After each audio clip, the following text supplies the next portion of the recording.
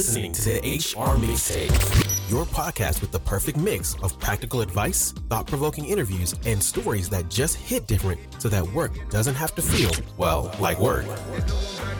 Now, your host, Sherry Simpson. Joining me today on the podcast is Josh Rock. Josh is the talent acquisition manager with Nuss Truck and Equipment in Minnesota. Josh is also the lead moderator of Job Hunt Chat, the longest weekly job advice chat on Twitter for the past 11 years. Josh's infectious energy and enthusiasm for career advancement and discovery lead him to speak to scores of colleges and job-seeking groups across the United States. Hey, Josh, thanks for jumping on with me today. Thanks, Sherry. Good to see you again. So we are going to do something a little different today. I have already tackled the Reddit HR questions, so we're going to tackle some Facebook HR questions today, and I figured you'd be the perfect person to jump on and do this with me. Totally. Bring it. Let's talk. All right. So again, bear with me because some of these are long, so I want to make sure that I read them word for word as they are presented. So here's the first one. I'm an HR director for a nursing firm. It has come to my attention that one of our employees has an awful smell and open wounds soaking through his scrubs. He's in the operating room, and we simply can't have this around patients in surgery. The hospital staff has confronted him about it, but he insists he's fine and has started saying he's very upset people thinking something's wrong with him. Since he is our employee, the hospital is now asking us to do something. And honestly, I wish they would have said something sooner. I was going to start with ADA process, but since he's telling everyone he's fine, I'm going to assume this isn't going to help. Can anyone give suggestions on how we can remove him from the hospital without asking about his medical condition, physical condition, or any other discriminatory questions? He's also older, so he's in that protected class as well. Wow. Being a talent acquisition manager, totally, something I don't run into very often, but coming from healthcare for 7-8 years, the easiest thing that I can tell you without that being my specialty is go to your policy, show them the handbook about cleanliness, presentation, explain to them the importance of not only protecting themselves from contagions, but also their patients. Hang it on that, not necessarily their individual situation. Hang it on the policies of the organization. I absolutely agree. I think sometimes we run into these situations, and this one's really specific, but I'm sure those of listening have all run into the employee who just consistently smells bad or has something else going on. Maybe they have really bad breath, and you have to have that conversation. You can't avoid it. But you can do it with humanity, right? And just stick to the facts. I think that's the best way to approach it. Love that. All right, here's the next one. It was recently brought to HR's attention, team of one, that an employee is making 13K more than his director. The employee that makes 13K more signed an offer letter in 2021. When I asked the finance team for kind of the background on it, they basically said they were having a hard time finding someone. So obviously, since it's budget season, the director sees his employee is making more.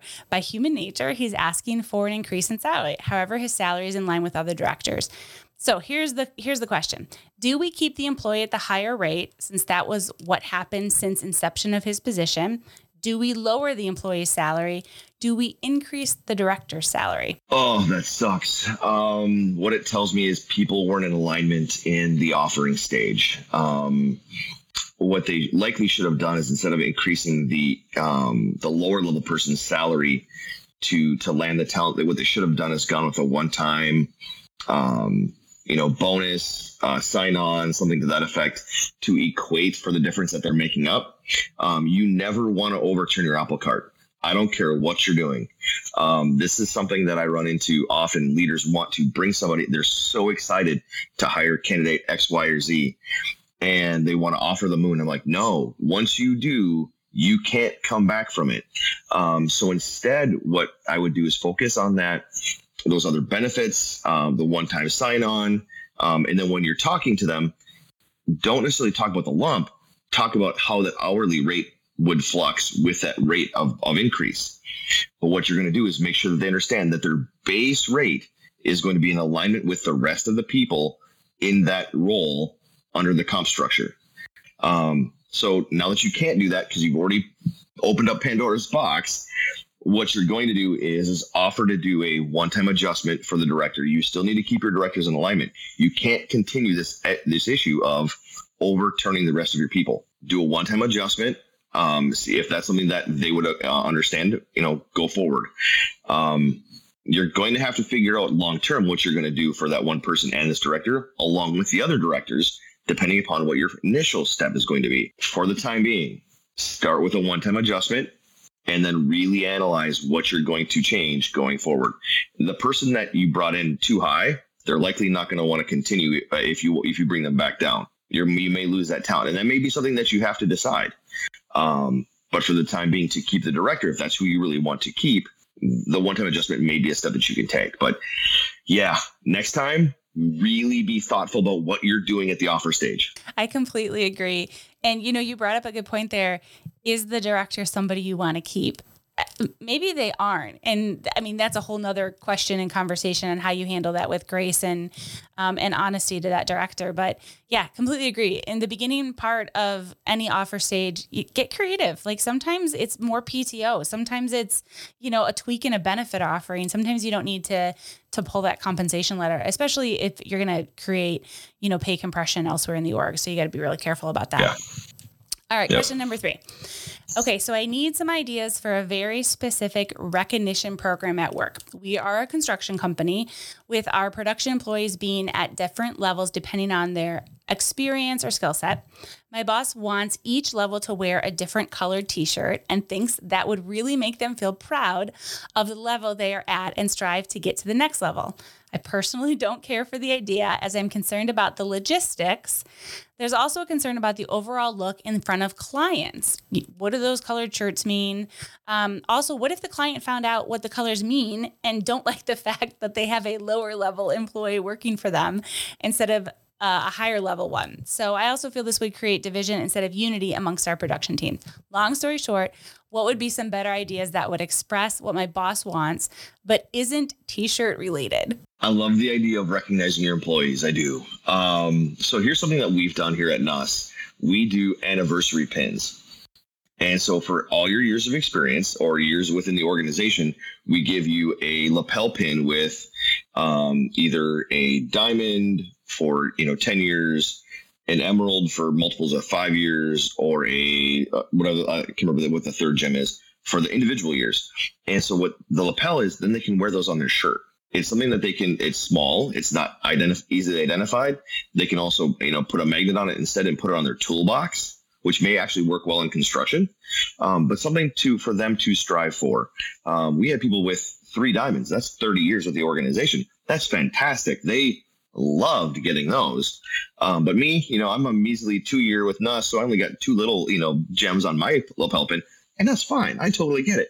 But that may do that and get the same point across without having to have really outstanding shirts that people are going to notice from afar. Plus, I don't know about you, but a construction site is not an aircraft carrier. We don't need all the different, colored shirts navigating the site. It's going to look like, I don't know, somebody threw glitter paint on a work site and have splashes of color everywhere. Go with something simpler.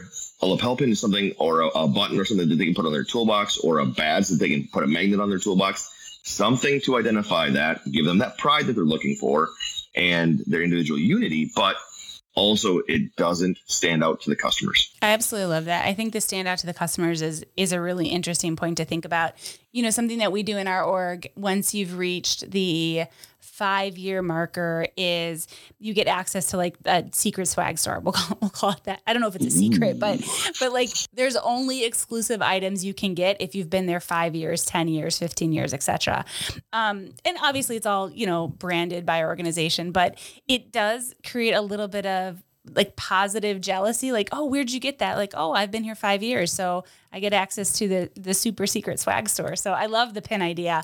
And especially if it's something that you can convert to a magnet or maybe a patch or something like that. Great idea. Yeah.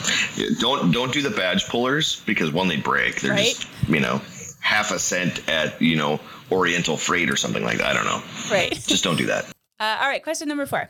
Onboarding question. Do you require your employees to complete onboarding documents, not just background check, but also I-9, direct deposit info, handbook receipts, etc., either electronically or on paper prior to hire? Should this be considered work or unpaid preparation for work?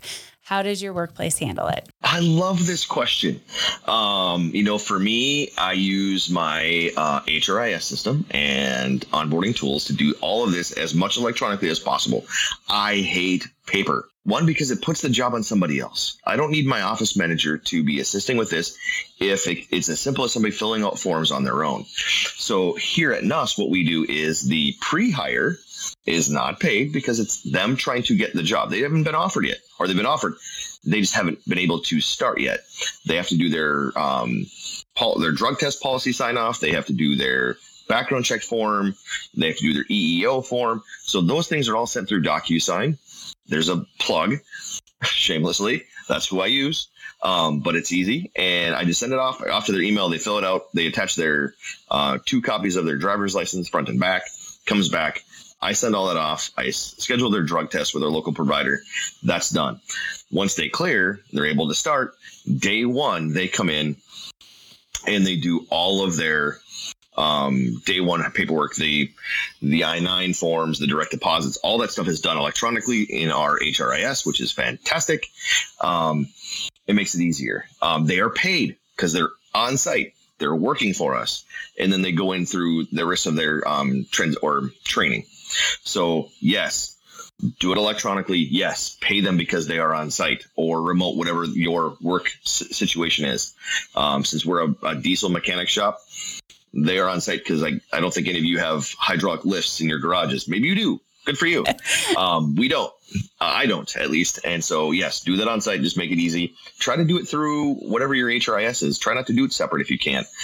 Ease the experience, not only for you, but anybody else who's having to work with that paperwork.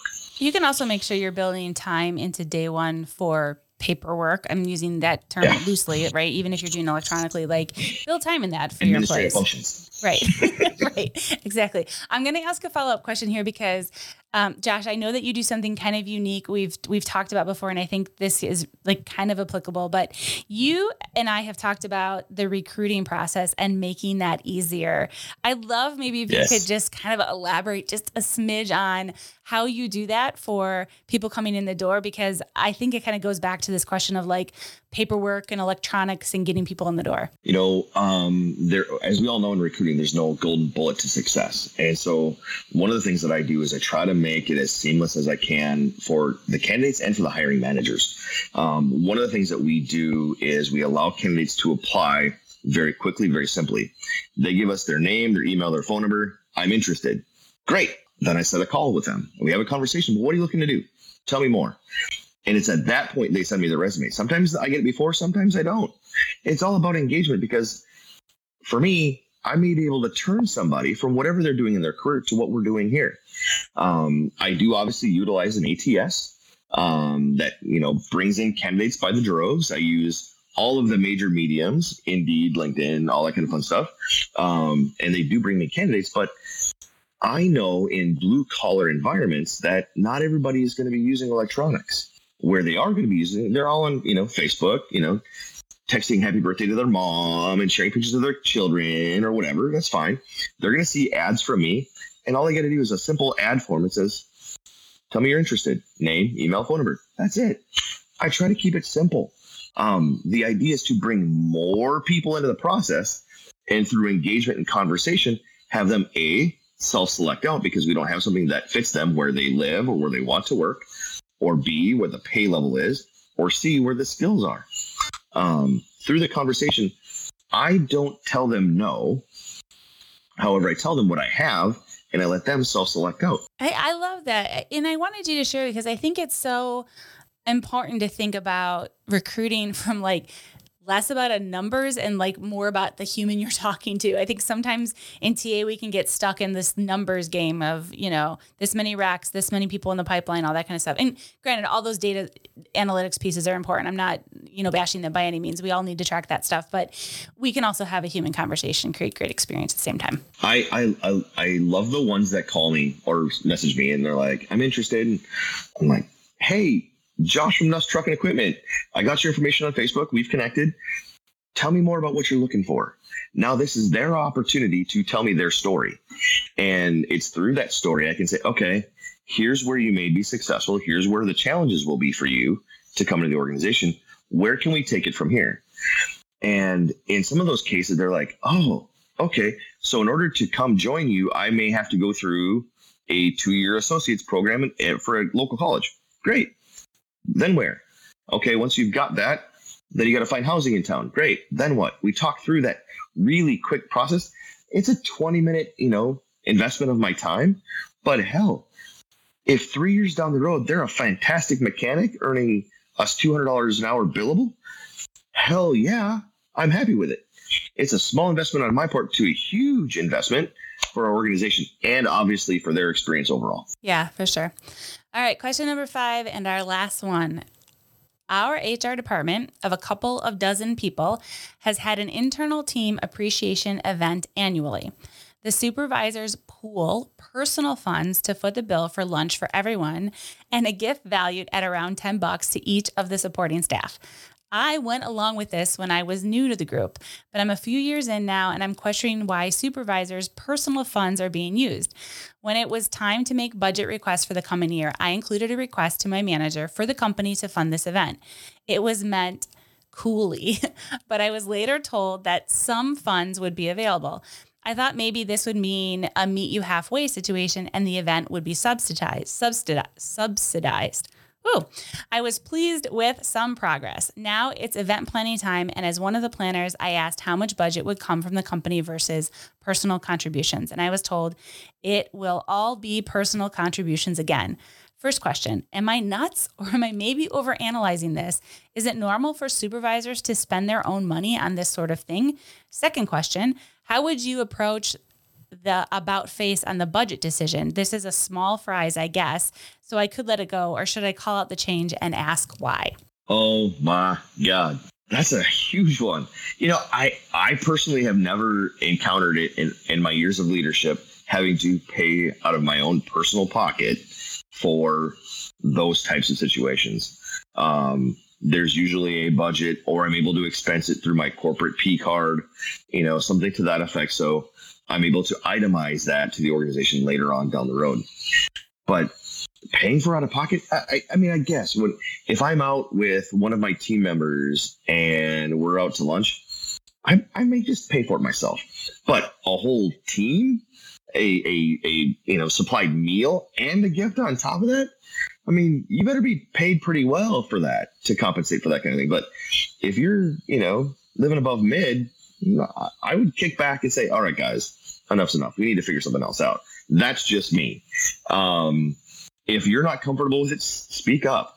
My guess is that there are probably others in the organization who aren't comfortable with it as well. And it's now time to turn the tide. We don't always have to succumb to, well, this is the way we've always done it. Change doesn't happen if we continue to kick that can. So bring it up, be vocal. And if it is a deal breaker, trust me, there are 2-point-something million jobs still out here. You can definitely find something else if you really don't want to hang on that. I wouldn't. It's not that I'm being chintzy at all, but it's just there's a fundamental part that we're recognizing our people inside of the organization. It is an organizational expense, not a Josh Rock expense or Susie or in your case, Sherry. Come on. Would you want to do that, or is Paylocity going to be nice and say, hey, we'll take care of that for you? Hey, take your team to the swag closet. Right. Right. Where I work, that would definitely not be the case. I think this one's interesting because I think it probably, if I would make an assumption, obviously we don't have all the details, it probably started off from a really good place that those managers got together one day and were like, hey, we want to do something super awesome for our employees. And then just kind of not knowing the long-term ramifications. But this goes back to culture, right? Does the organization value this from a cultural perspective? And if they do, they'll put the money there. If they don't, they won't. And that's sad for the employees and for those managers, but it's where you have to kind of make that decision is like, am I working for an organization where the culture aligns to us providing recognition this way? Yeah. I mean, I'd rather stop by on occasion and pick up, 2 dozen donuts from Krispy Kreme on my way to the office, because one, I can get them buy one, get one free. Value matters, right? But yeah, I mean, doing this grandiose gesture out of your own pocket, there's got to be a better way.